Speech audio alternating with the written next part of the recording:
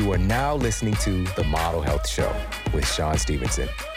For more, visit themodelhealthshow.com. Welcome to The Model Health Show. This is fitness and nutrition expert Sean Stevenson, and I'm so grateful for you tuning in with me today. The health of our skin can be a huge indicator of our health overall.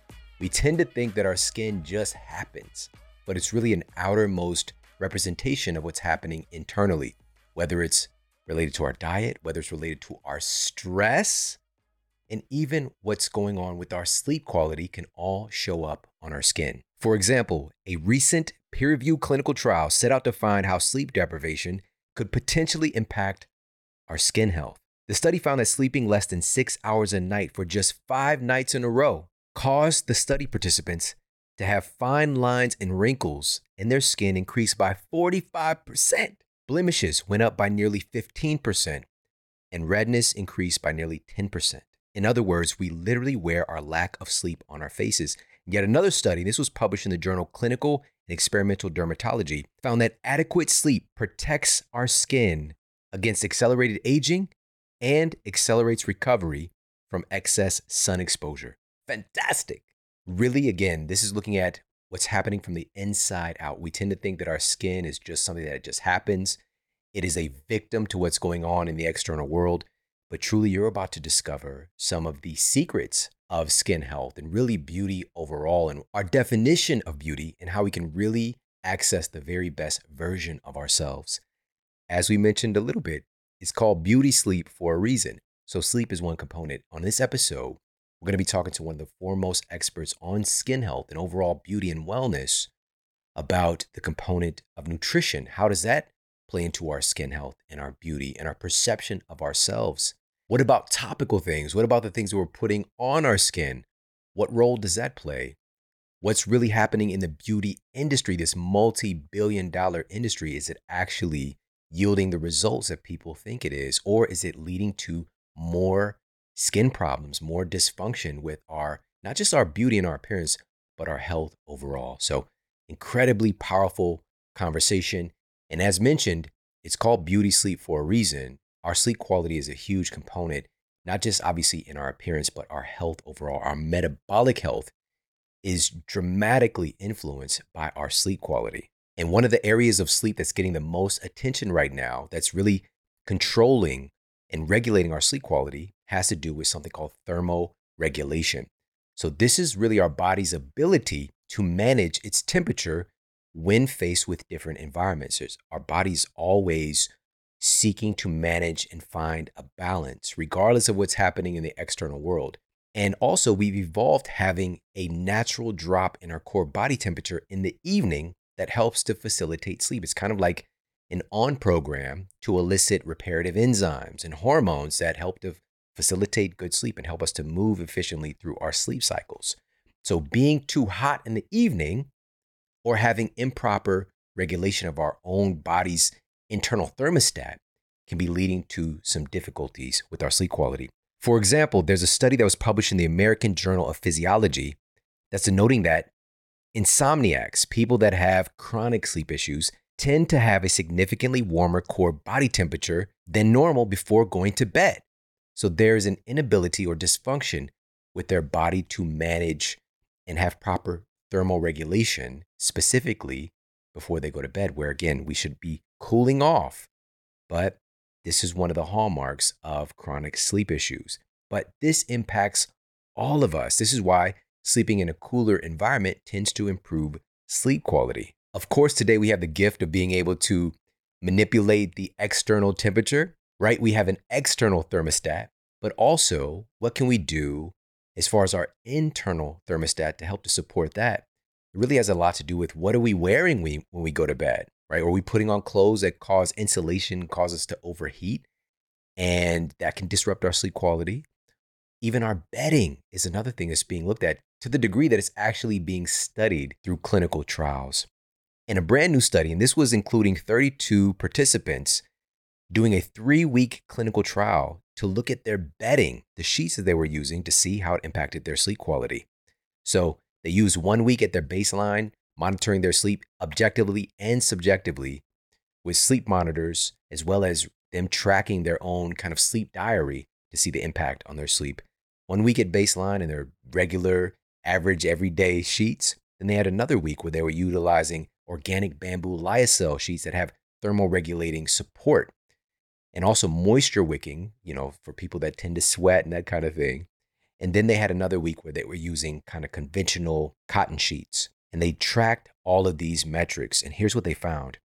When folks were sleeping on the thermoregulation supportive bamboo lyocell sheets, the participants had a 1.5% improvement in their sleep efficiency, meaning that they were actually sleeping an additional 7.2 more minutes of restorative sleep per night. So 7.2 more minutes on average just by changing the bedding, changing the sheets that they were sleeping on. Now, that might not sound like a lot, but you extrapolate that 7.2 minutes over the course of a year, that's 43 extra hours of restorative sleep. There's a big difference between being in the bed and being unconscious even, or being awake and getting actual efficient sleep where we're going through our sleep cycles efficiently. Also, subjectively, so that's objectively, monitoring their sleep through sleep tracking devices, but subjectively, participants found that their mental alertness the next day improved by upwards of 25% after sleeping on the organic bamboo lyocell sheets from Ettitude, and 94% of people preferred sleeping on Ettitude sheets. Ettitude sheets are free from harmful chemicals, irritants, allergens that are common in bedding and even with our mattresses, for example. They're gentle on sensitive skin, including acne, eczema, psoriasis, dermatitis, people that have skin conditions. The messages are so profound in how they're actually getting better sleep just by sleeping on these bamboo lyocell sheets. They're antimicrobial, self-deodorizing.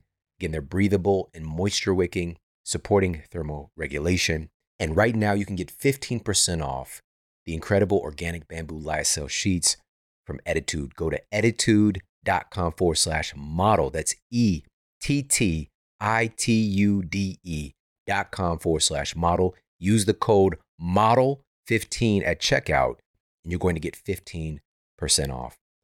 I can't tell you, it's night and day difference, literally, when sleeping on Ettitude sheets versus everything else. I love my Ettitude sheets. It's one of those things you can't really describe. You've got to experience it. And also, they want to give you a 30-night sleep trial. So sleep on them, dream on them. And if you don't love them, you can send them back for a full refund. And I promise you, you won't. You're going to love them so much. Head over there, get yourself some Ettitude sheets. Go to ettitude.com/model. Use the code MODEL15 at checkout for an exclusive 15% off. Now let's get to the Apple Podcast Review of the Week. Another 5-star review titled Best Show Ever, Evergreen Info by JustAMom23. I have no idea why I waited so long to listen to this podcast, but now that I have, it's the best health and nutrition information I've ever heard. I love the way Sean makes it plain and how deep he goes into the science of things. I started at the beginning, episode 1, and have been listening daily for the past week. I appreciate him sharing his story about his diagnosis and how he was able to rebuild his body.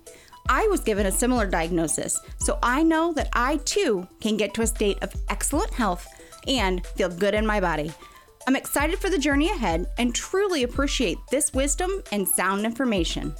Yes, you can. And I'm excited for you as well. So powerful. Thank you so much for sharing a little bit of your story and sharing your voice over on Apple Podcasts. I truly, truly do appreciate that. If you've yet to do so, please pop over to Apple Podcasts or whatever platform you're listening on and rate and leave a review for the Model Health Show. It really does mean a lot. And listen, we're just getting warmed up. And this conversation today is another part in that equation of looking at how our health and the outermost expression of our health is really made from the inside out. So let's get to our special guest and topic of the day. Our guest today is Dr. Trevor Cates, and she's the author of the USA Today national bestselling book, Clean Skin from Within, and also the founder of the Spa Doctor Natural Skincare.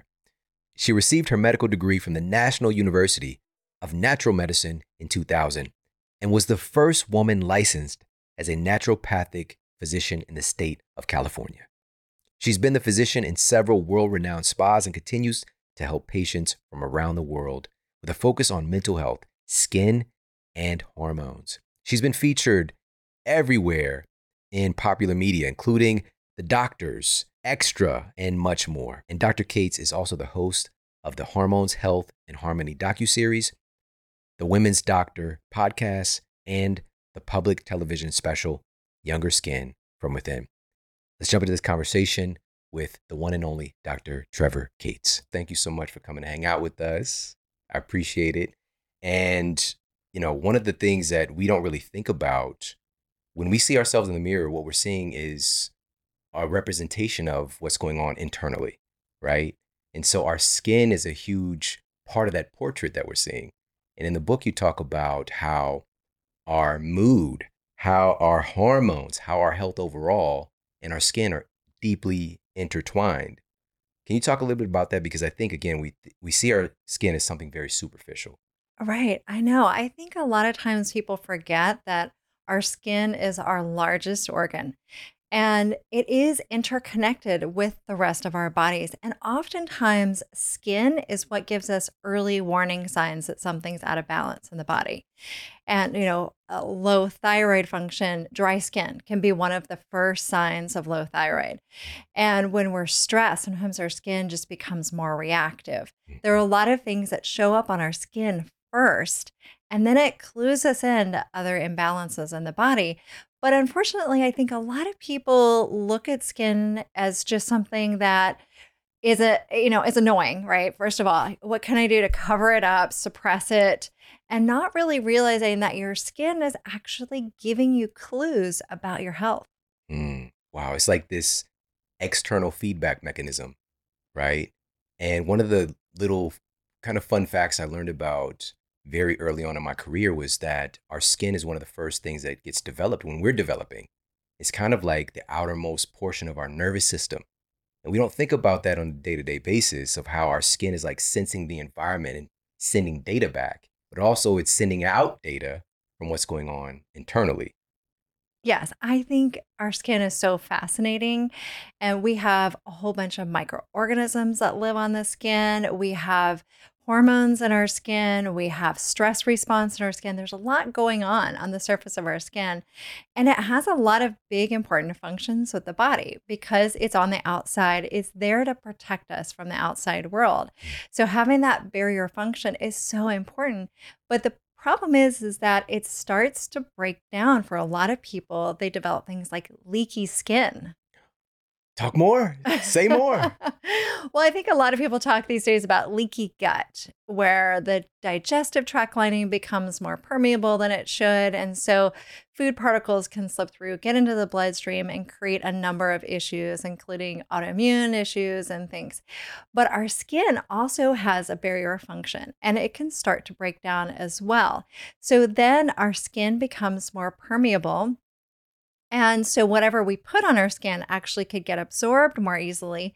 But what people see, what they notice is like leaky gut, you can't see it. You can't notice it. But with leaky skin, you start to notice things like irritated skin, eczema, acne. And so those are signs that that skin barrier function has broken down, and it's really important to build it back up. Bananas. That is bananas. It's leaky skin. If you think about it, why would that matter? It's like, and you talk about this in the book as well, the things that we put on our skin eats too. It absorbs. And a lot of the things that conventional stuff people are putting on their skin every day, they're putting dozens of toxicants really that are in all of these different creams and lotions and all these things. So you're going to absorb more of these. Some of them are even carcinogens. Yes. Hormone disrupting effects, carcinogens, a lot of toxicity issues in our personal care products. On average, people use 9 personal care products a day, which exposes us to 126 unique ingredients. And that's according to the Environmental Working Group. And the problem is that the FDA doesn't regulate ingredients and personal care products very well. So many of these ingredients, unfortunately, are quite toxic. In Europe, they've banned over 1,000 ingredients, whereas in the US, they've banned 11 ingredients. So it's really up to us as consumers to do a little research on what we're putting on our skin, especially people who have compromised skin, like the leaky skin issues. Yeah. And if people want a reference point, there's actually a lot of hormone creams like that we literally Yeah. rub into our skin to change what's happening with our hormone cascade, right? And we're doing that with just about everything that we're putting on our skin in general.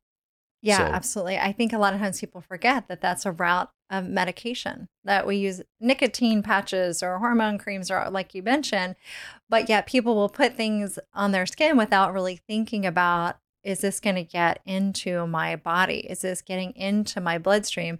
Where is it going and what is it doing? And I think a lot of times we want to trust that the FDA, different organizations and companies are looking out for our best interests. But as a doctor and as a skincare manufacturer, I can tell you it's been an interesting ride to start making skincare products and looking at the lack of regulations in the industry and knowing what people can get away with. So, like for example, with manufacturing the Spa Doctor skincare products, my manufacturer will sometimes say to me when I start asking, okay, have we tested for this? And what's the pH of this? And how's this? She'll say to me, other companies don't do all of this, mhm, that you go above and beyond. And I said, well, why wouldn't every manufacturer want this kind of testing done on their products? And I mean, people don't know that there are things even like ingredients. You can change your formulas without telling your customers. You could mm, change a certain percentage of the ingredients without changing the list that's on the label. that is nuts. It's so crazy, right? And again, like our skin eats. There's regulation over food, not that well, by the way, either. But again, we have this underlying trust factor that there's this entity out here is looking out for our best interests. But if you look, I'm a big results person. If you look at the results of our society, like we're not in a good state. The things that we're consuming, whether it's the things we're exposed to externally or internally.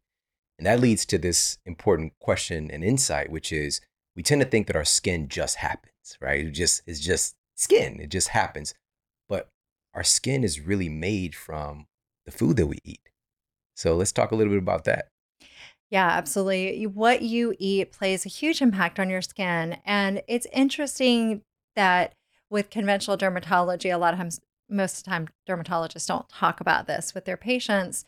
But I think there's more and more research coming out with this connection. So we really can't deny the connection anymore. And I could tell you with the books that I've written and all of my patients and things, they definitely see the difference in what they eat and what shows up on their skin.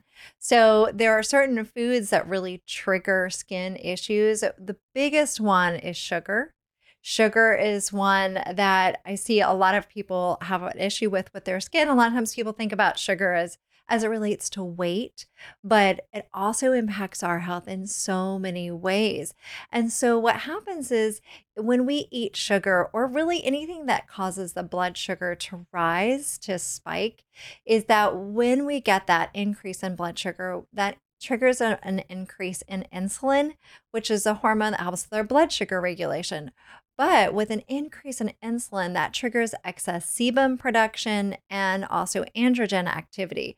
And these are two of the big things that are known to trigger acne breakouts. Mm, So people who are prone to acne may really want to take a good look at how much sugar that they're eating, but also it also increases glycation issues in the body. So when we eat a lot of sugar, increases our blood sugar.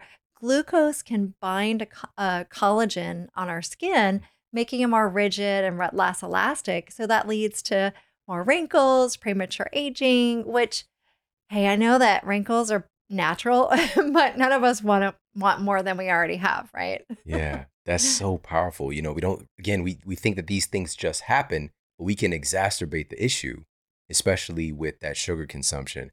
So that's one of the, especially you doing this work and working with patients and being such a impactful voice in this space, the big triggers. So one of them obviously is sugar. What's another one of those big triggers for breakouts and for disruptive skin quality? Yeah, so dairy would be another big one. And I think a lot of times people don't really believe it until they cut it out. And That's really one of the easiest things to do is if you don't believe it, try going without it, but you have to give it a good 10 days to get it out of your system. So to really eliminate sugar or dairy and see the effect it has on your skin, it's a 10-day kind of thing to really get it out of your system. But dairy does tend to trigger acne breakouts. It's really more pro-inflammatory. It's a common food intolerance or allergen. And so it is definitely one of the biggest of the trigger foods. And then I also think that people forget that dairy comes from a lactating mammal. In order for a mammal to lactate, she's got to produce hormones, and those hormones spill over into the milk and get into the dairy products. So even if it says no added hormones, organic, all of those great things, just the nature of it being milk is that it's going to have hormones in it. And one of the biggest underlying factors of skin issues is hormonal imbalance. Wow. Again, we have this disconnection in our thinking where, again, it's just milk. Got milk. We don't really think like this is a hormone therapy in a sense. We're getting an infusion of something that is definitely ripe with an abundance of hormones. And again, with our thinking today, we've identified a lot of these different components, but there's still so much that we don't know. So just that piece, because I was going to ask you, what is it about dairy? And that's really the big catalyst behind it. Obviously, it can be the sugar content as well, but you mentioned that it's a big allergen for a lot of people, and also the hormone cascade. Now, this is not anti-dairy. It's going to depend on you and your genetics. It's going to depend on your current state of health and how your body processes these things. But I've seen the same thing, like hands down. I remember I was working at the gym at my university, and there was a kid at the front desk, and he was an Indian kid. He was from India, and he had come there to go to college, and he had just acne. Every inch of his face was covered in acne except his eyes. And, he saw people coming in and seeing me and leaving out, and over months, seeing them looking healthier and all the things. And so one day I was coming in and he was just like, excuse me, like, I got a question for you. And he kind of like pulled me to the side. He's like, do you know anything about like skin health and this kind of thing? And, I asked him a little bit about his diet, because this is, by the way, this is a little coaching tip. Ask questions. Don't just tell you your thing, But I asked him about his diet. And in his culture, there's milk consumption. But here, the milk and the dairy products also, that's a whole different story. And I just told him, just pull that one thing out of your diet. Just drop that. And this true story. He went home for the break in between semesters. So I guess this was maybe over the summer. And he came back and he looked like a new person. His skin was so not completely clear, but the acne was just like little spots. And his attitude, the way that he walked and the way that he talked had changed. And I realized that he had tied so much of his confidence to his skin. And he was just like thanking me and all the things. I was like, I didn't, at the time, again, I had a difficult time like understanding that I was even involved. I just told him to do this one thing, right? And he did it. And I was just like, you took the action. And so again, I've seen this firsthand, and that little word of advice, but this also brings me back to something you said earlier, and I would love to hear you talk about this. You mentioned microbiome when we're talking about our skin. We know about, again, the gut microbiome. A lot of people are aware of that, part of our lexicon, but our skin has a microbiome too. Yeah, absolutely. And so we talk a lot about the gut microbiome, right? All these microorganisms that live in the gut and help our digestion and all these great things. But the skin also has its own array of microorganisms that live on it and protect it. And it's very different than the gut microbiome as far as the types of microorganisms that live on our skin, but it's also really important. And so when it gets out of balance, we can get breakouts, we can have a number of skin issues as part of the connection with leaky skin. That's our skin might start to become more damaged. It might not have that nice barrier function that it normally has. And so we also see with an impaired skin microbiome premature aging. So it's an age accelerator as well. All right. So this is a great bridge that I'm seeing right now. So our skin, this microbiome of our skin is an important factor of our health. It's protective of our skin. But what happens when it gets disrupted, right? So one of the common treatments for a variety of skin issues is antibiotics. Mhm. So talk about that connection. Yes. And so there's a really important connection between the gut microbiome and the skin microbiome. There's a lot of research showing the gut skin connection, the gut brain skin connection. And so when our gut gets out of balance from taking antibiotics, and it creates dysbiosis, when harmful, out of balance, basically, that can create an imbalance, a harmful imbalance in the skin microbiome as well. So acne breakouts, a lot of different chronic skin conditions can result from that. And so, what we want to do to restore that balance is to do it both internally and externally. They're both really important. And with my patients, I like to generally start with a big focus from the inside out, helping with the gut microbiome, because a lot of these people that have that dysbiosis on their skin, it started in their gut. And again, skin is oftentimes one of these early warning signs. And so I'll see people that don't have digestive symptoms. And so Yeah. they're thinking, there's nothing wrong with my gut, but I have these skin issues. But yet, when we do testing on their gut health, they have gut dysbiosis. Mm. Wow. That's a powerful association. Again, our skin is giving us this feedback. So also topically, so now looking at the other part of the microbiome, the skin microbiome being damaged, a lot of things we're putting on our skin is probably going to be disruptive as well. Yeah, so we're using a lot of hand sanitizers, a lot Ooh. of antimicrobial soaps, cleaning products for our homes. All of these things impact our skin microbiome. It's really pretty fascinating because when you think about the gut microbiome, it's contained inside our bodies, but our skin is right on the surface. And so who we live with, who we spend time with, if we have animals around us, the hygiene practices we have, what kind of products we use, all of that can disrupt our skin microbiome. Bananas. This reminded me of a soap that I used to use because of the commercial. It was like Lever 3000 or whatever it was like antibacterial, antimicrobial, all these things. And it's the opposite really of what we want. It's damaging my skin and potentially again creating this leaky skin. And you just mentioned we are at an all-time high of hand sanitizers. And again, there's a place for safety, good hygiene, all the things.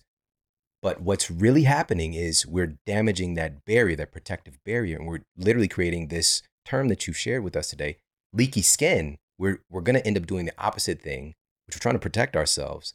We're really damaging this natural barrier that we have. Yeah, a lot of more people are noticing eczema, getting eczema on their hands from all the hand sanitizer use or overwashing of their hands.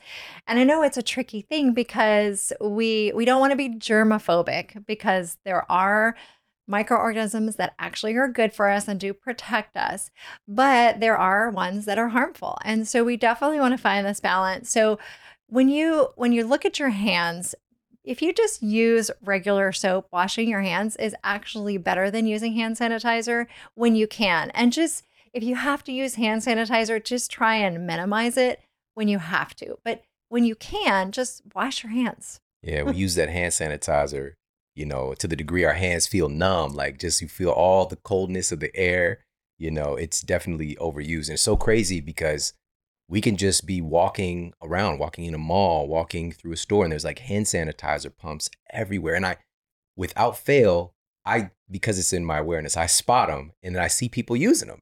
They just walk, they're not even thinking about it. They're not necessarily looking for some place to sanitize their hands. They just, let me go ahead and give me a little dabble of that, this microbiome destroying sanitizer, because it's out here for free. So, it's really important for us to be aware of this. So one of those big culprits, what about alcohol-based skin products? There's a lot of that, even for facial cleansers. Yeah, so alcohol, on the skin can be drying there, and damaging as well. There are a number of ingredients. I think a lot of people don't really think about what's happening on the surface of their skin, and that, I think one of the big things that people do, in addition to the wanting to kill germs, is to get rid of oils and debris and things. So another big thing that people make a mistake with are the types of cleansers that they use, that they're overdoing it. These sudsy kinds of cleansers, especially for the face, it actually disrupts the natural oils in our skin. And so a lot of times people with oily skin want to use more cleansers, but yet they're actually just disrupting that natural balance. And the natural oils in our skin are one of the things that helps our skin microbiome and also the pH of our skin. And that our skin does best with a mild acidity. And a lot of these cleansers, soaps, and sudsy kinds of things, they actually increase the pH of our skin and throw off that natural balance. This is blowing my mind. This is blowing my mind. So again, we do this stuff on a daily basis. We don't think about it. We don't think about what's creating these actions from the products that we're using as well. So, there's a variety of skin issues that people can struggle with. You mentioned things like eczema, things that have an autoimmune component, acne, dry skin, excessively oily skin, and the like. Let's talk about the standard of care right now when people are going into their dermatologist, which again, this is a valuable field of study, but oftentimes, and this is the same with our conventional medicine system right now, unfortunately, we're treating symptoms. And so some of the common things that people are using for acne, for example, might be birth control pills. So let's talk about some of the standard of care. Yeah, absolutely. Unfortunately, a lot of women, when they go in to see their doctor and they've got acne, they are put on birth control pills to just sort of suppress that acne breakout. And unfortunately, birth control pills come with a number of issues, and they really should be reserved for birth control only and not be given to women that to manage symptoms like acne. And the women are also put on them oftentimes for issues with their period, their cycles, and painful periods and things. And unfortunately, it further disrupts the gut microbiome, which is probably already disrupted in the first place. And that's partly why they have acne, most likely, and hormonal imbalances. It creates nutritional deficiencies and it suppresses certain hormones, like it suppresses testosterone. So it's going to further create imbalances with hormones. So the thing is in my practice, I've been seeing patients for 22 years. I see the women that want to go off the birth control pills or that are having all the issues with them. And so they're the ones that tell me, I went off, all my symptoms came back. And then they're dealing with all Mm, of the side yeah. effects from that medication as well. And maybe they're trying to get pregnant or they're trying to clear up their skin issues or whatever they're trying to go about their normal lives. But yet they've created all these issues in addition to what they already had. Yeah. Oh, this is I mean, so many people experience this, but it's become normalized, right? For just these are quote birth control pills, but they're being prescribed for skin issues or for managing your cycle. And I've seen the same thing repeatedly. Friends that have been on birth control pill for a number of years that get off crazy outbreaks, and same thing. Now they want to get pregnant, and it's just so much disruption that takes place. But it's become normalized for us to utilize these things as a culture and not really get the education. But and also the reason we do it is we want a solution, and that it pains us sometimes, especially our outer appearance, and we look for a solution. And if we have a physician who can provide us with something that can suppress that symptom, oftentimes we'll do the thing, but we don't question what the long tail effects might be. Yeah, acne is a really challenging condition for anyone who's struggled with skin issues, especially on their face. People know how debilitating it can be because it's such an embarrassing thing. It's so hard to hide, and it's something that people see every time they see you. They see the acne in your face, just like that guy that you were talking about that you see. And I can't begin to tell you how many patients I've had who have acne when it clears up, how it's like changed their life. Yeah. And I get it. As a child, I struggle with skin issues, and I have very fickle skin. So over the years, I've had just about every skin issue. But as a child, I had eczema and I had little bumps on my face, and I was so embarrassed by my skin. I didn't feel like a normal kid. And so I really get the impact it can have psychologically, and how when you're suffering with it, when you're struggling with it, you're willing to do anything to get rid of it. And if you hear from one of your friends, in high school or, something, oh, I mine cleared up because I went on birth control pills, or the doctor Right. says, yeah, this will get rid of it right away.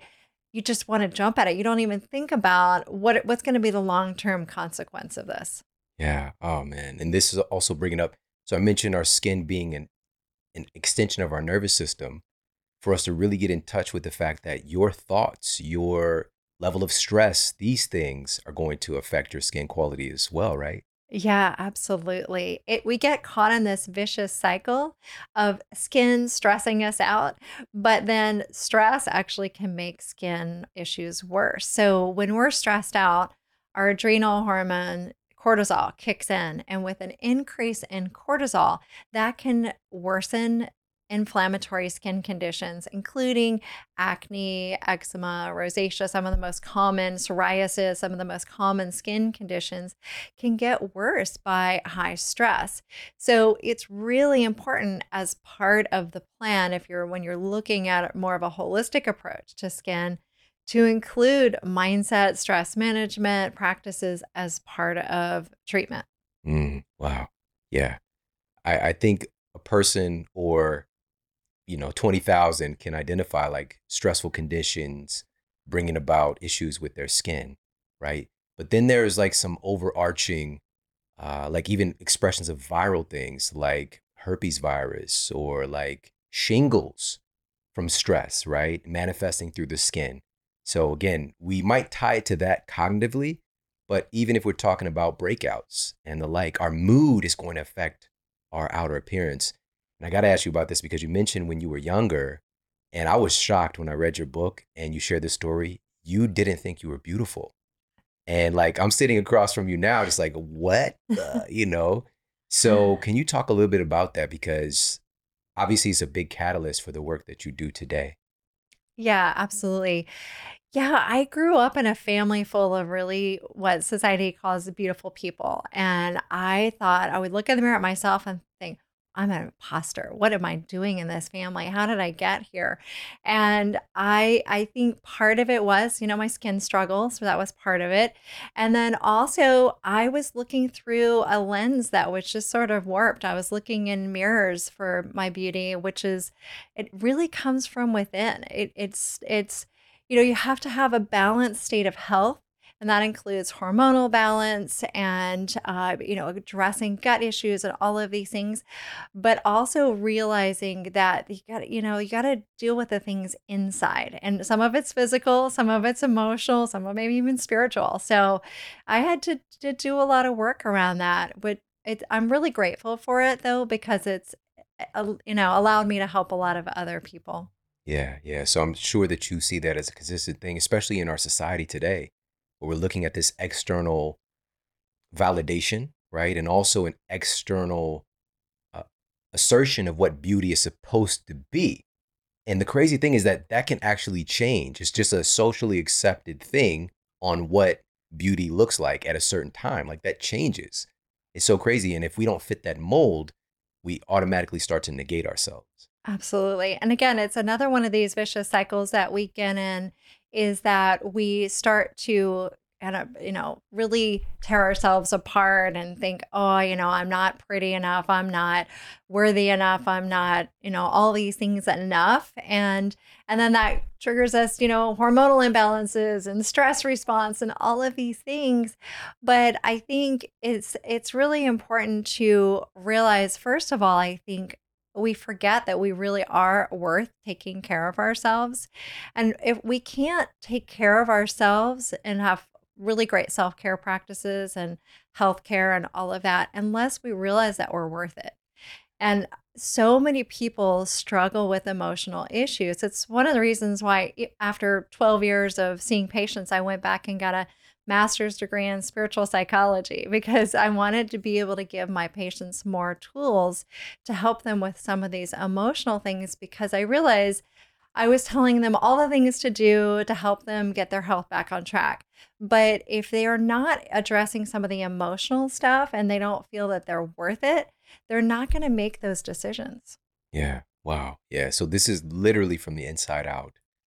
That's just like with our skin, which is it's more of a physical manifestation, but our skin health and what we see in the mirror starts from the inside out in every sense of the word. The question I want to ask you then, because our society is obsessed with treating from the outside in, right? We've got multi-billion-dollar industries of beauty, of skincare, of all these things, trying to, again, push things from the outside in to try to change what we're seeing. What did you feel when you would see back in the day, like proactive commercials, coming on TV? What did you used to think?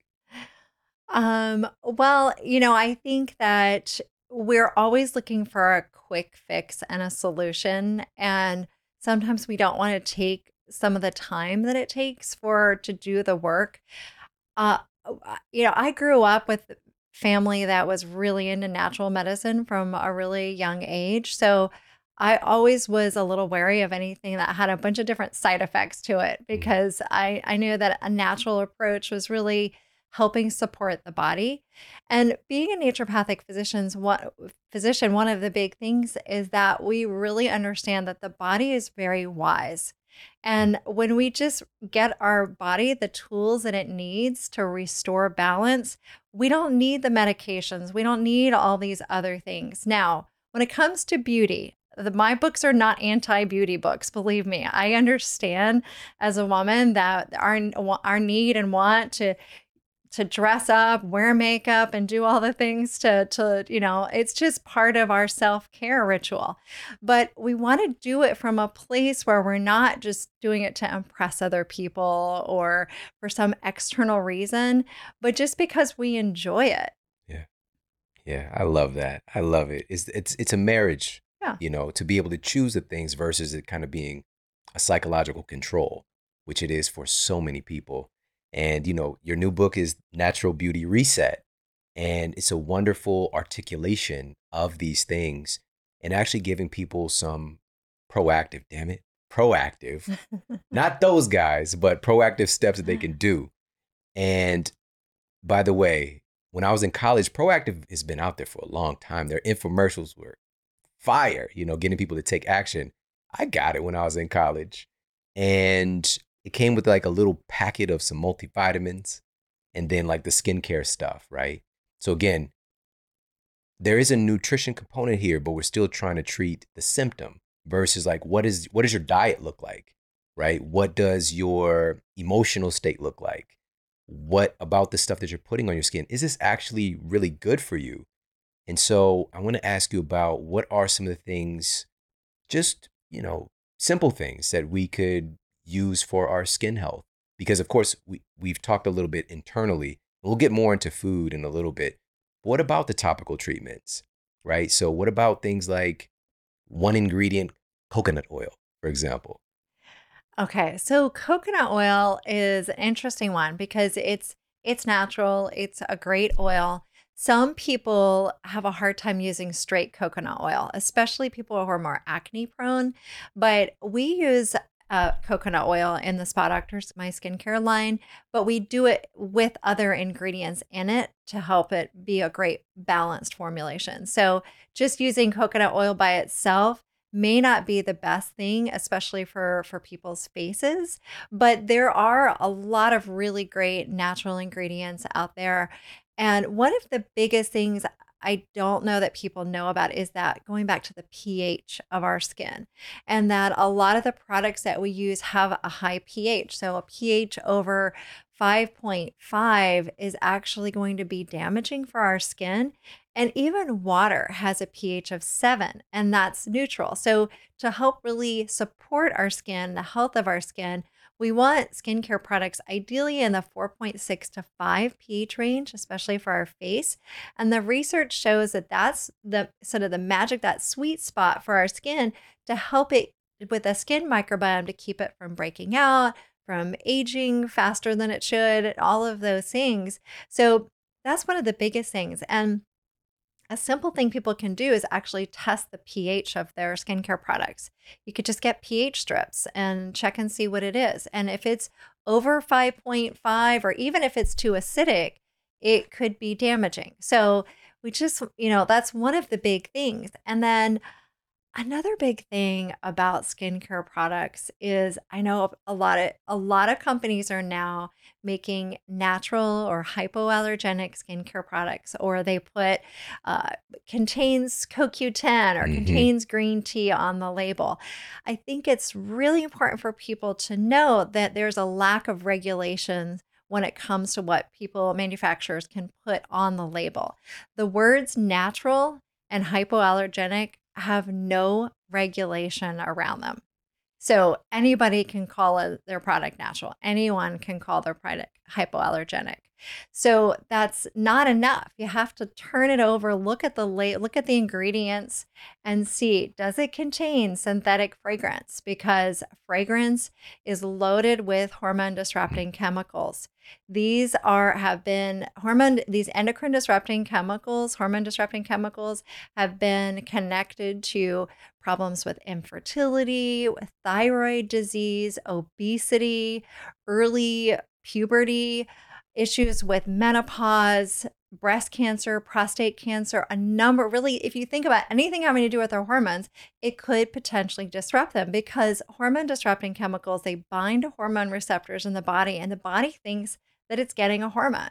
And so it acts differently. And so we really want to reduce our exposure to those. So just because it says natural on the label doesn't mean that it actually is clean and non-toxic.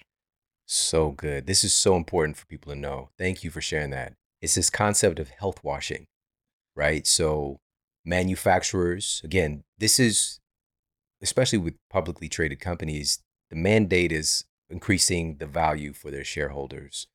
And if a company, for example, finds out, okay, gluten-free is hot right now, right? And you can look at the market for that and just start putting those things on the label, like gluten-free, whatever the case might be. Even though it's been gluten-free forever, whatever the thing might be, if just them putting it on the label, they know it's going to increase their share of the market. You can put gluten-free on water. Water's gluten-free already, but you putting that on the label is going to psychologically nudge people. Oh, I heard gluten-free is good for you, so let me get that. So the same thing with these beauty products, which, made with green tea or, antioxidants, right? So they know these catchwords that the public is becoming aware of, and using that, health washing the usually terrible list of ingredients that are in the product and psychologically manipulating people to buying their product. It's crazy pants. Yeah, it's really unfortunate. It is what led me to create the Spa Doctor skincare line, because when I was seeing patients, and this is back when I was working out of the Waldorf Astoria in Park City, and I got a lot of questions about skin at that time, which is part of what led me to write my first book. But my patients were saying, okay, Dr. Cates, I know you told me to choose natural products so that I don't have all these hormone disrupting chemicals in the skincare products, but I can't find any that work. I can't find any that I like, or can I really trust the word natural? And so that's when I started to say, okay, well, let me find some that I can recommend. And I start looking at all these ingredients and asking a lot of questions of manufacturers, testing the pH of products. And I'm thinking, I can't find any that meet my criteria. So that's when I actually found a formulator and decided to create my own, because I knew, maybe I'm a little bit of a control freak like this, but I knew that I could provide a truly clean, natural, and effective skincare product for my patients if I created my own. Yeah. So awesome. Like I'll do it. I got this. I love it so much. Got a quick break coming up. We'll be right back. It's no secret that processed food manufacturers have a team of scientists chemically constructing frankenfoods that are incredibly addictive, but also causative agents of degeneration and disease. It's one thing to tell yourself to stop eating these processed foods. It's another thing to our biology that can actually become addicted to some of these chemical and sweet elements. Well, researchers have recently discovered that there is a natural food element that's able to help our brains and our biology resist the urge to eat hyperpalatable, fake processed foods.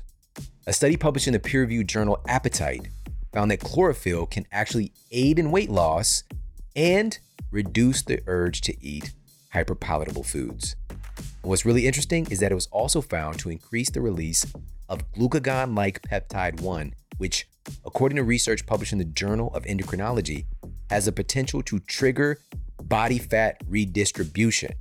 This means that it's sparking the release of visceral, aka belly fat, and increasing the ratio of subcutaneous fat, which appears to be more protective against metabolic diseases.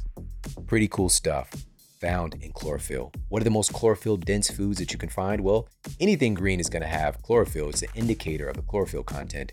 But specific foods like chlorella, getting its name from chlorophyll, is really taking things to another level. Chlorella is actually 50% protein by weight. It's complete protein and one of the most protein-dense nutrient sources ever discovered. It also contains carotenoids like lutein and zeaxanthin that have been found to protect our vision from things like macular degeneration. And to top it off, a double-blind placebo-controlled study published in Clinical and Experimental Hypertension found that chlorella was able to significantly reduce blood pressure of test subjects with hypertension by the end of the 12-week study period. So being an actual source of treatment for people experiencing hypertension, something remarkable about it. Chlorella, combine that with spirulina, another nutrient-dense superalgae, which is 71% protein by weight. And spirulina, of course, is also another remarkable source of chlorophyll, along with being rich in B vitamins and copper and iron. The list goes on in the micronutrient ratios. I get them combined together with other powerful superfoods in the Organifi green juice formula. Go to Organifi.com/model. That's ORGANIFI.com/model. You get 20% off their incredible green juice blend. Their red juice blend is amazing as well. My kids love it. Their gold is remarkable. Just everything that they carry, they're doing things the right way. Organic, low temperature processed to help to retain the nutrients, and they taste fantastic. Go to Organifi.com/model for 20% off. Now back to the show. I know that there are certain terms in our society, like exfoliation, for example, when it comes to our skin, that can mean a wide range of things. And one of the things in your book, you have skin. I love this so much because you're even looking at our bodies are cyclical. Like there's things change based on the time of day, the time of year, the season of our lives overall. And what if we can provide ourselves with tools so we can adapt and pivot gracefully versus like we're trying to do the same thing at this time. It's something that worked in the fall, but it's not as effective in the spring, right? And you've got like a fall skincare tips and practices. And you mentioned exfoliation here. And so I want to ask you about that. So exfoliation is a thing. It's a good thing. Yeah? Yeah, it is. And yeah, so our skin's needs change with the seasons. And even in places where people don't really have as much of distinct seasons, like here in California, you don't really have as many of the 4 seasons as we do in Utah, where I live. But the distance from the sun is changing. And the length of the day changes. It's longer, sunnier days in the summer, shorter days in the wintertime. And so our skin changes with that. And our needs for that skin cell turnover for exfoliation also changes. So we want to change up our skincare routine with the different seasons. That's what I talk about in Natural Beauty Reset. And exfoliation is an interesting thing because I feel like when it comes to skincare, Two of the biggest mistakes people make in their routine, not even like talking about the ingredients and, and all the toxins, but cleansing and exfoliating. Those are two of the biggest mistakes people make. The cleansing we kind of talked about already. They over cleanse and they strip the skin of the natural oils. But similar kind of thing with exfoliation. A lot of women are thinking, oh, I need to exfoliate every day with these big brushes and harsh exfoliants. They just like, the more I scrub, the better. And my skin's going to turn all red, and that's good. But you have to remember, our skin microbiome can be kind of delicate, and these oils in our skin, the pH, all of that. So we don't want to overdo it. Exfoliation is important, but we want to be gentle with our skin. So that's why just, using some gentle exfoliation is really all you need. Okay. So is there anything, like you mentioned, certain sponges, for example, like is there something for us to be aware of, like what we're using to exfoliate with? Yeah. So what I love to use is called a konjac sponge, and it's spelled with a K, Konjac. We sell them at the Spa Doctor store, and they're actually a natural substance. They're biodegradable, and when you get them wet, they're really soft, but they still have some exfoliating properties to them. So they're still gentle, but they do the job. Got it. Got it. And you also have in here an herbal steam. Can you talk about that and what that would consist of? Yeah, absolutely. This is something that I just, I think that there's a lot of DIY stuff. People can do things at home, and a lot of women really love doing these. Families love doing these. And so the steam is you can either, if you have the time of year is when it's more, you have like fresh flowers and herbs, you can do it with those. Or if it's in a time of year when you're looking at more in like fall and winter, you could use dried and put them in water and do a steam, and you can use these to really help with your skin, and it's just also just a really nice self-care practice. And so I think a lot of times we want to mix up what we're doing and not do the same thing all year round, like you Mhm. were talking about. What I feel like the biggest needle mover is when it comes to skin is all four of these areas: food, movement, mindset, and skincare. Mm. And so that's what I always want to have people go back to is what can you do in each of these areas?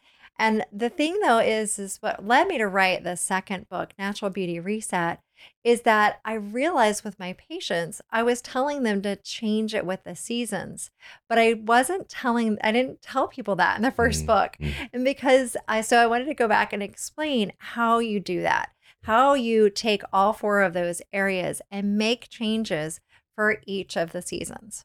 Wonderful. So how would we do a steam, for example, like somebody who is oblivious to how that would actually work? I've done like a steam where, for, to help if somebody has a cold, for example, like a kind of like a impromptu homemade sauna or sweat lodge, right? So you get a hot pot of water, put in the middle of the floor, then have the person sit there, blanket over them. Yeah. And you can do that, and it's really great for clearing the sinuses too, but it's also good for the skin. And so you can put fresh flower petals in there, like calendula or rose petals. You can do some essential oil drops, and that can also, just as you're doing that, it steams your skin. It helps kind of soften the skin, make it more supple and hydrated. So it's just a nice self-care practice. You have a lot of great like DIY, do it yourself tips in here too: cleansers, steams, and masks. So what about masks?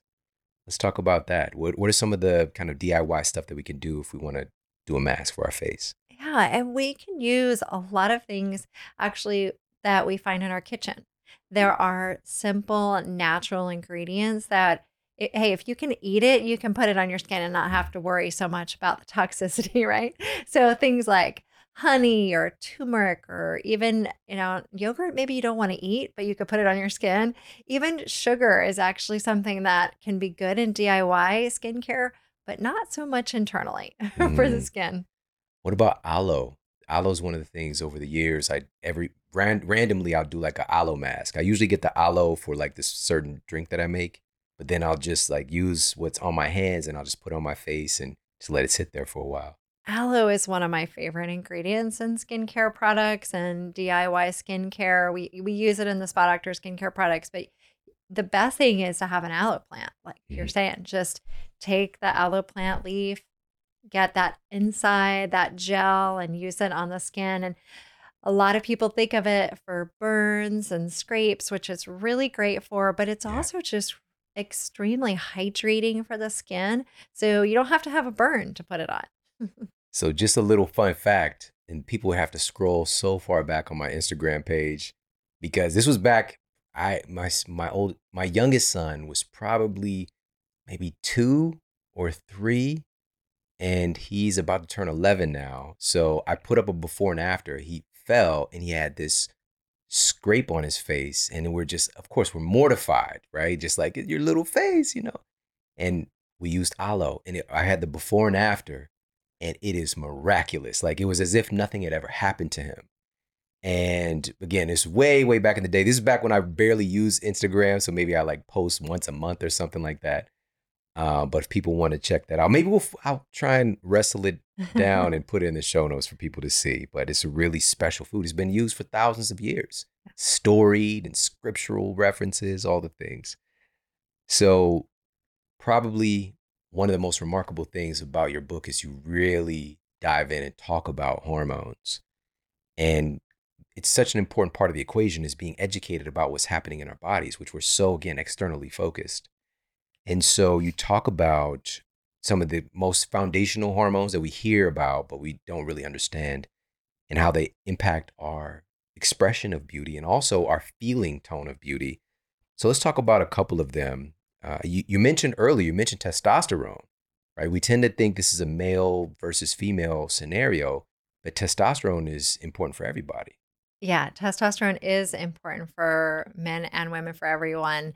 So is estrogen. I think a lot of men think estrogen's not important for them, but hey, men have estrogen too. So, but of course, they're different, and our hormones are different. Testosterone's really important for women to give us drive, and also to not only sex drive, but also just overall drive for life and energy and building muscle tone. And as we age, our testosterone starts to decline. And for women who are on birth control pills, their testosterone is suppressed. So with low testosterone, women might start to notice they don't have the same level of energy, overall drive, their libido goes down. They might notice their muscle tone is lacking. And what's interesting is we forget sometimes there's actually muscles under the skin on our face. So if we lose muscle, we could be creating more sagging skin too. So it's, people notice it with their skin as well. So testosterone is important. We also don't want too much testosterone Right. either, the other side of that. So what would happen with that is that women might start to develop acne. They might start to develop like they might notice like these kind of rogue dark hairs showing up on their face or different places that they didn't expect it. So it's hormones are interesting. We want them working for us, not against us. We want them in the right balance.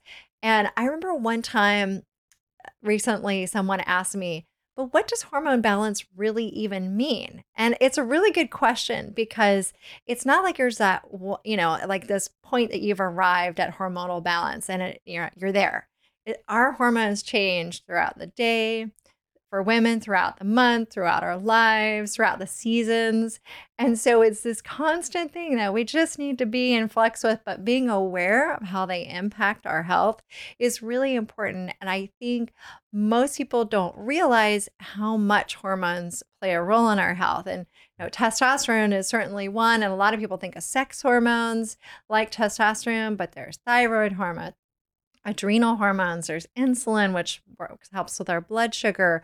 We have leptin, ghrelin that help with our appetite. We have melatonin that helps with our sleep. We have so many hormones. Yes. And one you mentioned earlier too, you mentioned cortisol as well. And like that's as you mentioned, it's a daily rhythm. For example, our cortisol is that balance. It doesn't mean that it's just in this one spot, right? It's just pegged in this certain place. Cortisol ebb and flows as the day goes. If our hormones are quote in balance, it's going to go up in the morning and gradually go down as the day goes on to help to facilitate sleep. Because if there's an anti-sleep hormone, it's probably cortisol, but it's not that cortisol is bad. It's just when it's produced at the wrong times and the wrong amounts. And a lot of that is attributed to the way that we live our lives, but I think we tend to feel like victims to these things, right? My hormones are out of balance. My hormones are out of whack, but we're not equipped with tools to understand like this is happening within our own bodies, and we have sovereignty, we have agency, versus again, we tend to like reach out, like give me something to suppress this or stop this thing from happening, which then leads usually to some other things sprouting up somewhere else.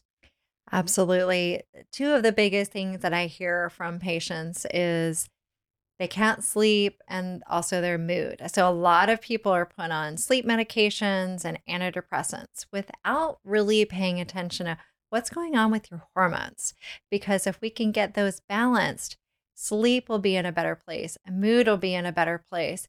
And we're not deficient in antidepressants and sleep medications. We're deficient in something else. Something else is out of balance. And so when we really look to that, figure out what that is and get that in balance, a lot of people can go off these medications or avoid them entirely because they do come with side effects.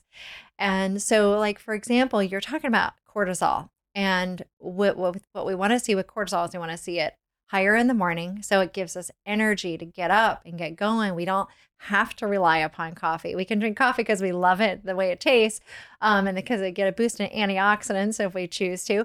But we also want to see cortisol go down at night so that we can fall asleep.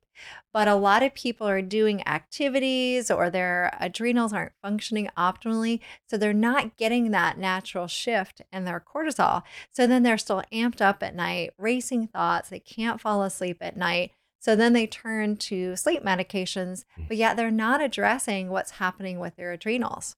Right. And that sleep medication is going to have a tendency to make you very, very groggy in the morning, not necessarily even improving the quality of your sleep, but it's kind of this pseudo sleep that takes place. And then what do you do to try to supplant that? You need the coffee. I need the stimulant. And then you just get into that vicious circle. So powerful. One of the obvious, well, maybe not so obvious things that we're doing today that's creeping cortisol up in the evening is just being on our screens, being on our devices. Researchers at Harvard found that being on a device in the evening suppresses melatonin, of course, because melatonin is one of those things it's required. One of the prerequisites is darkness, but also it increases cortisol, these stress hormones, because if we're just looking at that cyclical nature, we've evolved forever, thousands upon thousands of years, having a very specific light and dark cycle. Now we can basically create a pseudo daytime at night with our devices. And, our bodies are not really wired up to be able to associate with these things. It's just reacting to the stimulus that we're providing, which it's like, here's all this light at night. You're welcome, like figure it out, right? So it's so powerful. And you talk about these things as well, like even managing our minds, having some practices for us to decompress. So how important is that today? It is really important. And I think a lot of times we just, we keep going, trying to do all the things and being on social media, being on our phones. And we don't take a moment to sort of unplug and give our bodies a break. And I think this one of the most powerful things is to figure out a bedtime ritual, a sleep ritual. And I know that might sound kind of cliche or something, maybe not something that you want to do, but it is so powerful that when I finally convince people to do that, when I have my patients do it, why didn't I do this all along? Because there are certain signals that our body needs that it's time for sleep. And like you said, sleep medications are not allowing people to get that deep sleep. And they come with a number of side effects. They can be highly addictive. Right. Yeah. And so we definitely want to try and get off those sleep medications. And so setting a bedtime ritual means turning out the lights, allowing that melatonin to rise. So turning dimming things down, turning off the electronics well before bed, and doing soothing things also that will help with reducing cortisol. Taking a bath. One of the really interesting things about taking a bath or even a shower before bed is when you go from a warm shower or bath to step outside that and it's colder, or you could do a cold blast. If you go into your body senses that temperature change from warm to cold, it's one of the signals to help your body know it's time for sleep. So it can help you shift into bedtime. Listening to soothing music, reading a book, an actual physical book instead of on an e-reader, and things like that that just help you unwind for the day. So good.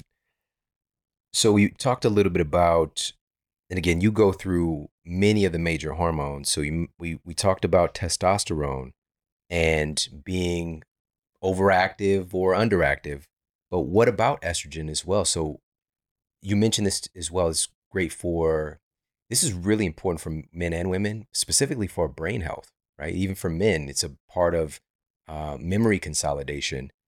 But can a woman be in a state where she has too much estrogen? Yes, absolutely. There's something called estrogen dominance. And it's not so much that with an estrogen dominant state, it's more of this balance that we have with other hormones like Right. progesterone. So for a lot of women, they'll start to have lower progesterone even in their 30s as we get towards perimenopause. And so this drop in progesterone in relationship to estrogen is what's called estrogen dominance. So a lot of women will develop heavy periods, maybe just changes with their cycles, cramping, PMS, and maybe even have challenges if they're trying to get pregnant or a lot of different issues. Fibroid tumors? Yeah, they can have fibroids, a lot of different issues that kind of rise from that. And so it's not that we want to suppress estrogen because estrogen is actually good for us, but it's more of this balance of estrogen with progesterone and also making sure that we're metabolizing our hormones.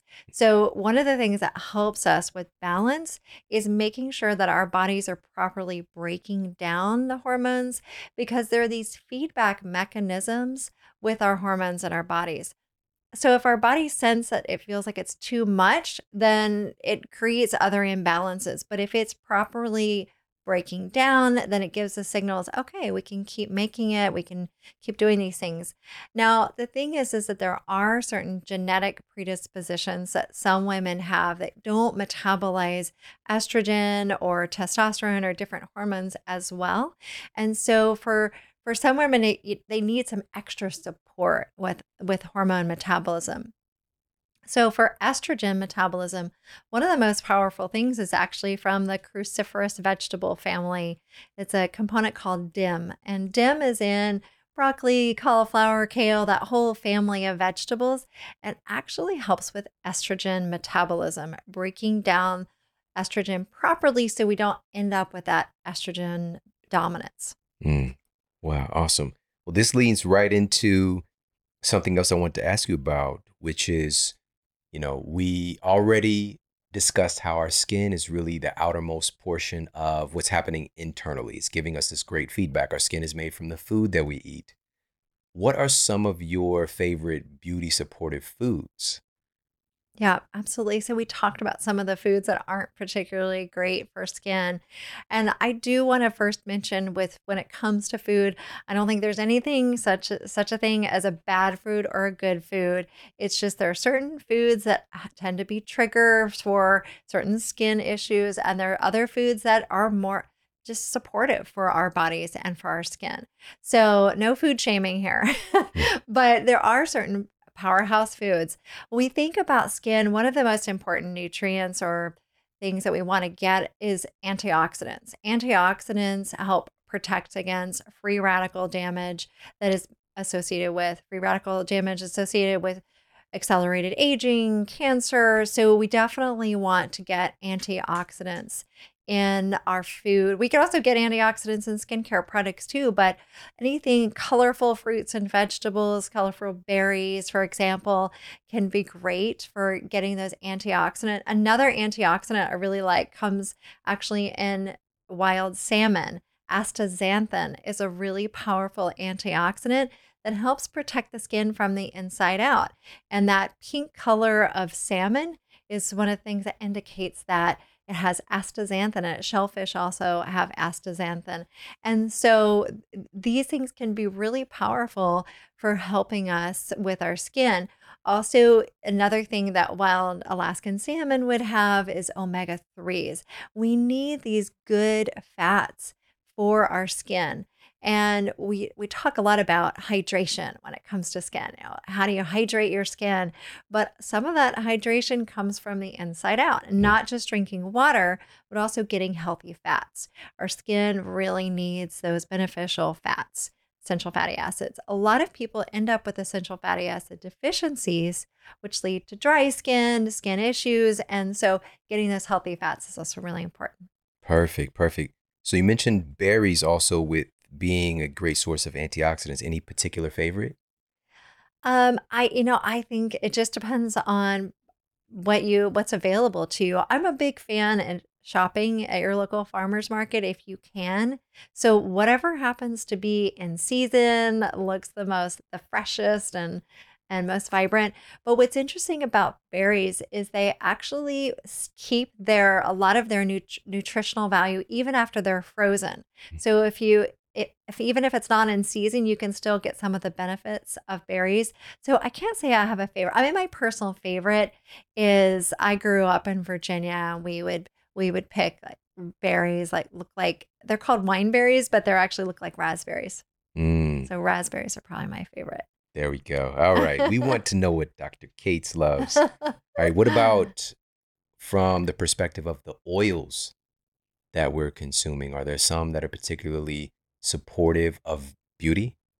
Yeah, so omega 3 fatty acids, like from wild Alaskan salmon, as I mentioned, but also getting avocado oil, olive oil, those also can be really beneficial oils. Olive oil, got it, and avocado oil. So olive oil, again, that goes back thousands of years. I remember reading some stories about Cleopatra. That's really one of the first times that I was researching aloe a long time ago. It was one of the things from ancient Egypt, and also olive oil is one of those things that have been utilized for. And also, the thing I love about certain foods that have such a storied history is that so many different cultures, even though they weren't in communication, so far as we know back then, we're using some of the same things, olive oil being one of those at different parts of the world, even though, they might be separated by massive bodies of water. So I love that. All right. So we've got antioxidants coming from berries. We've got wild salmon with astaxanthin, omega 3s. We've got healthy oils coming from olive oil and avocado oil. Is there anything else? Any other of your favorite beauty supportive foods? Anything that's collagen rich or Mm, things that support our collagen are also going to be beneficial. So, bone broth, gelatin, those are rich in collagen. And also, anything that is rich in vitamin C is going to help support our collagen production naturally. perfect. This is great. So obviously, food is a huge component. It's what's making our skin. But in the book as well, you have some other beauty supportive practices that you teach people about. Can we just talk about a couple of them Yeah. besides food? Oh, besides food. Well, as I talk about in all of the seasons, there's food, movement, mindset, Yeah. skincare. So we really want to incorporate all four of those and change them up for the seasons. Mm, But I think, we talked about some of those as far as skincare practices, making sure that you're using the right kind of cleanser, choosing clean products, and using gentle exfoliation. Using sun protection, but the right kind of sun protection is another one, especially in the sunnier months when we're spending more time outdoors, is that like healthier sunscreens. Unfortunately, a lot of the sunscreens out there contain toxic chemicals, including hormone disrupting chemicals that I've been talking about, like oxybenzone. Oxybenzone is used in a lot of chemical sunscreens, it's a common ingredient, yet it has this hormone disrupting effect. But there are healthier alternatives. We can use things that are mineral sunscreens, like zinc oxide is a much better alternative. And so it's going to create more of that barrier. Instead of a chemical reaction on our skin, it creates more of that barrier protection. And then using hats and sun cover ups are also important. Yeah. Again, just thinking about what did our ancestors do? They definitely didn't have this wide variety of sunscreens, and it's this big ball of energy in the sky that's helped it. We wouldn't have life without it. It's just having this better association. And also one of the things that you're really bringing forward in your work is that even our antioxidant protection for our skin is coming from the inside out too, because our skin's association with sunlight is going to depend on what we've been eating. Yes, absolutely. And also another important thing that comes from the sun is when our the sun hits our skin, we make vitamin D. And vitamin D is a pro hormone. We always think of it as a vitamin, but it's also an important pro hormone to help with our other hormones. And so if we're low in vitamin D, it could create hormonal imbalances and other issues. Vitamin D is so important for our immune system, for our skin, for preventing a lot of different chronic diseases. And so we do want to find this balance even with sunscreen, because when we put sunscreen on, we're not getting that opportunity for our bodies to make vitamin D. So we do want to find a balance with it and not always be slathered over. Yeah, I love it. That could be the quotable. Don't always be slathered over. All right. Listen, your book is fantastic and it's so practical and it's beautiful. It's a beautiful book as well. And I just appreciate you for coming by. You've got some incredible pre-order bonuses. Can you talk a little bit about that? Yeah, absolutely. So what I wanted to do is I wanted to get together a bunch of bonuses to help people complement this book, to really make it easy to use and start implementing right away. So we've got a couple of workbooks for summer and fall season. I'm also going to lead people through a 7-day live masterclass. And so they get some tips on how to do the 7-day reset for the fall. And then we also have $50 credit people can use towards the Spa Doctor products if they want to. So a lot of really great bonuses to help people implement what's in here, because it's I think a lot of times we need community, we need some support, we need a little guidance, and so that's what I wanted to create here. Awesome. These are, again, all free bonuses that come along when you pre-order Natural Beauty Reset. As of this publishing, you've only got about a week to take advantage of these pre-order bonuses. There's so many awesome ones. It's crazy. But head over to naturalbeautyreset.com/model. Do this like yesterday and take advantage of all the bonuses. And if you happen to listen a little bit later, run to your local bookstore or to Amazon, Barnes & Noble, and order a copy of Natural Beauty Reset. Dr. Cates, I appreciate you so much. And this has just been fun. I love talking about beauty and the manifestation of beauty, but most importantly, the fact that this is coming from the inside out and how much our psychology plays into this. And so thank you so much for putting this message together. Thank you so much for having me on and doing your amazing podcast. Awesome. Totally my pleasure. Dr. Trevor Cates, everybody. Thank you so very much for tuning into the show today. I hope you got a lot of value out of this. It's such an important part of the conversation to put power back into our hands in determining our physical expression. We often think that we're at the mercy of what's just kind of happening with our bodies and not really understanding that we have agency over what's happening with our bodies and our expression of beauty, and even being able to redefine what beauty is, especially today in our culture, and taking ownership of our own minds, our own perception, and looking within to understand what we define beauty as and becoming the greatest expression of that ourselves. And there's so much power in taking control and crafting health with our mind, with our body. And our relationships have a huge impact on our beliefs and expression of beauty as well. And all of these are factors that contribute to our overall picture of model health. So again, I hope that you got a lot of value out of this. Share this out with your friends and family. You can send this directly from the podcast app that you're listening on. And of course, you could take a screenshot of this and tag me. I'm at Sean Model on Instagram and on Twitter. On the Facebook, I'm at The Model Health Show. And we've got some powerful masterclasses and incredible world-class guests coming up very soon. So make sure to stay tuned. Take care. Have an amazing day. I'll talk with you soon. And for more after the show, make sure to head over to themodelhealthshow.com. That's where you can find all of the show notes. You can find transcriptions, videos for each episode. And if you got a comment, you can leave me a comment there as well. And please make sure to head over to iTunes and leave us a rating to let everybody know that the show is awesome. And I appreciate that so much. And take care. I promise to keep giving you more powerful, empowering, great content to help you transform your life. Thanks for tuning in.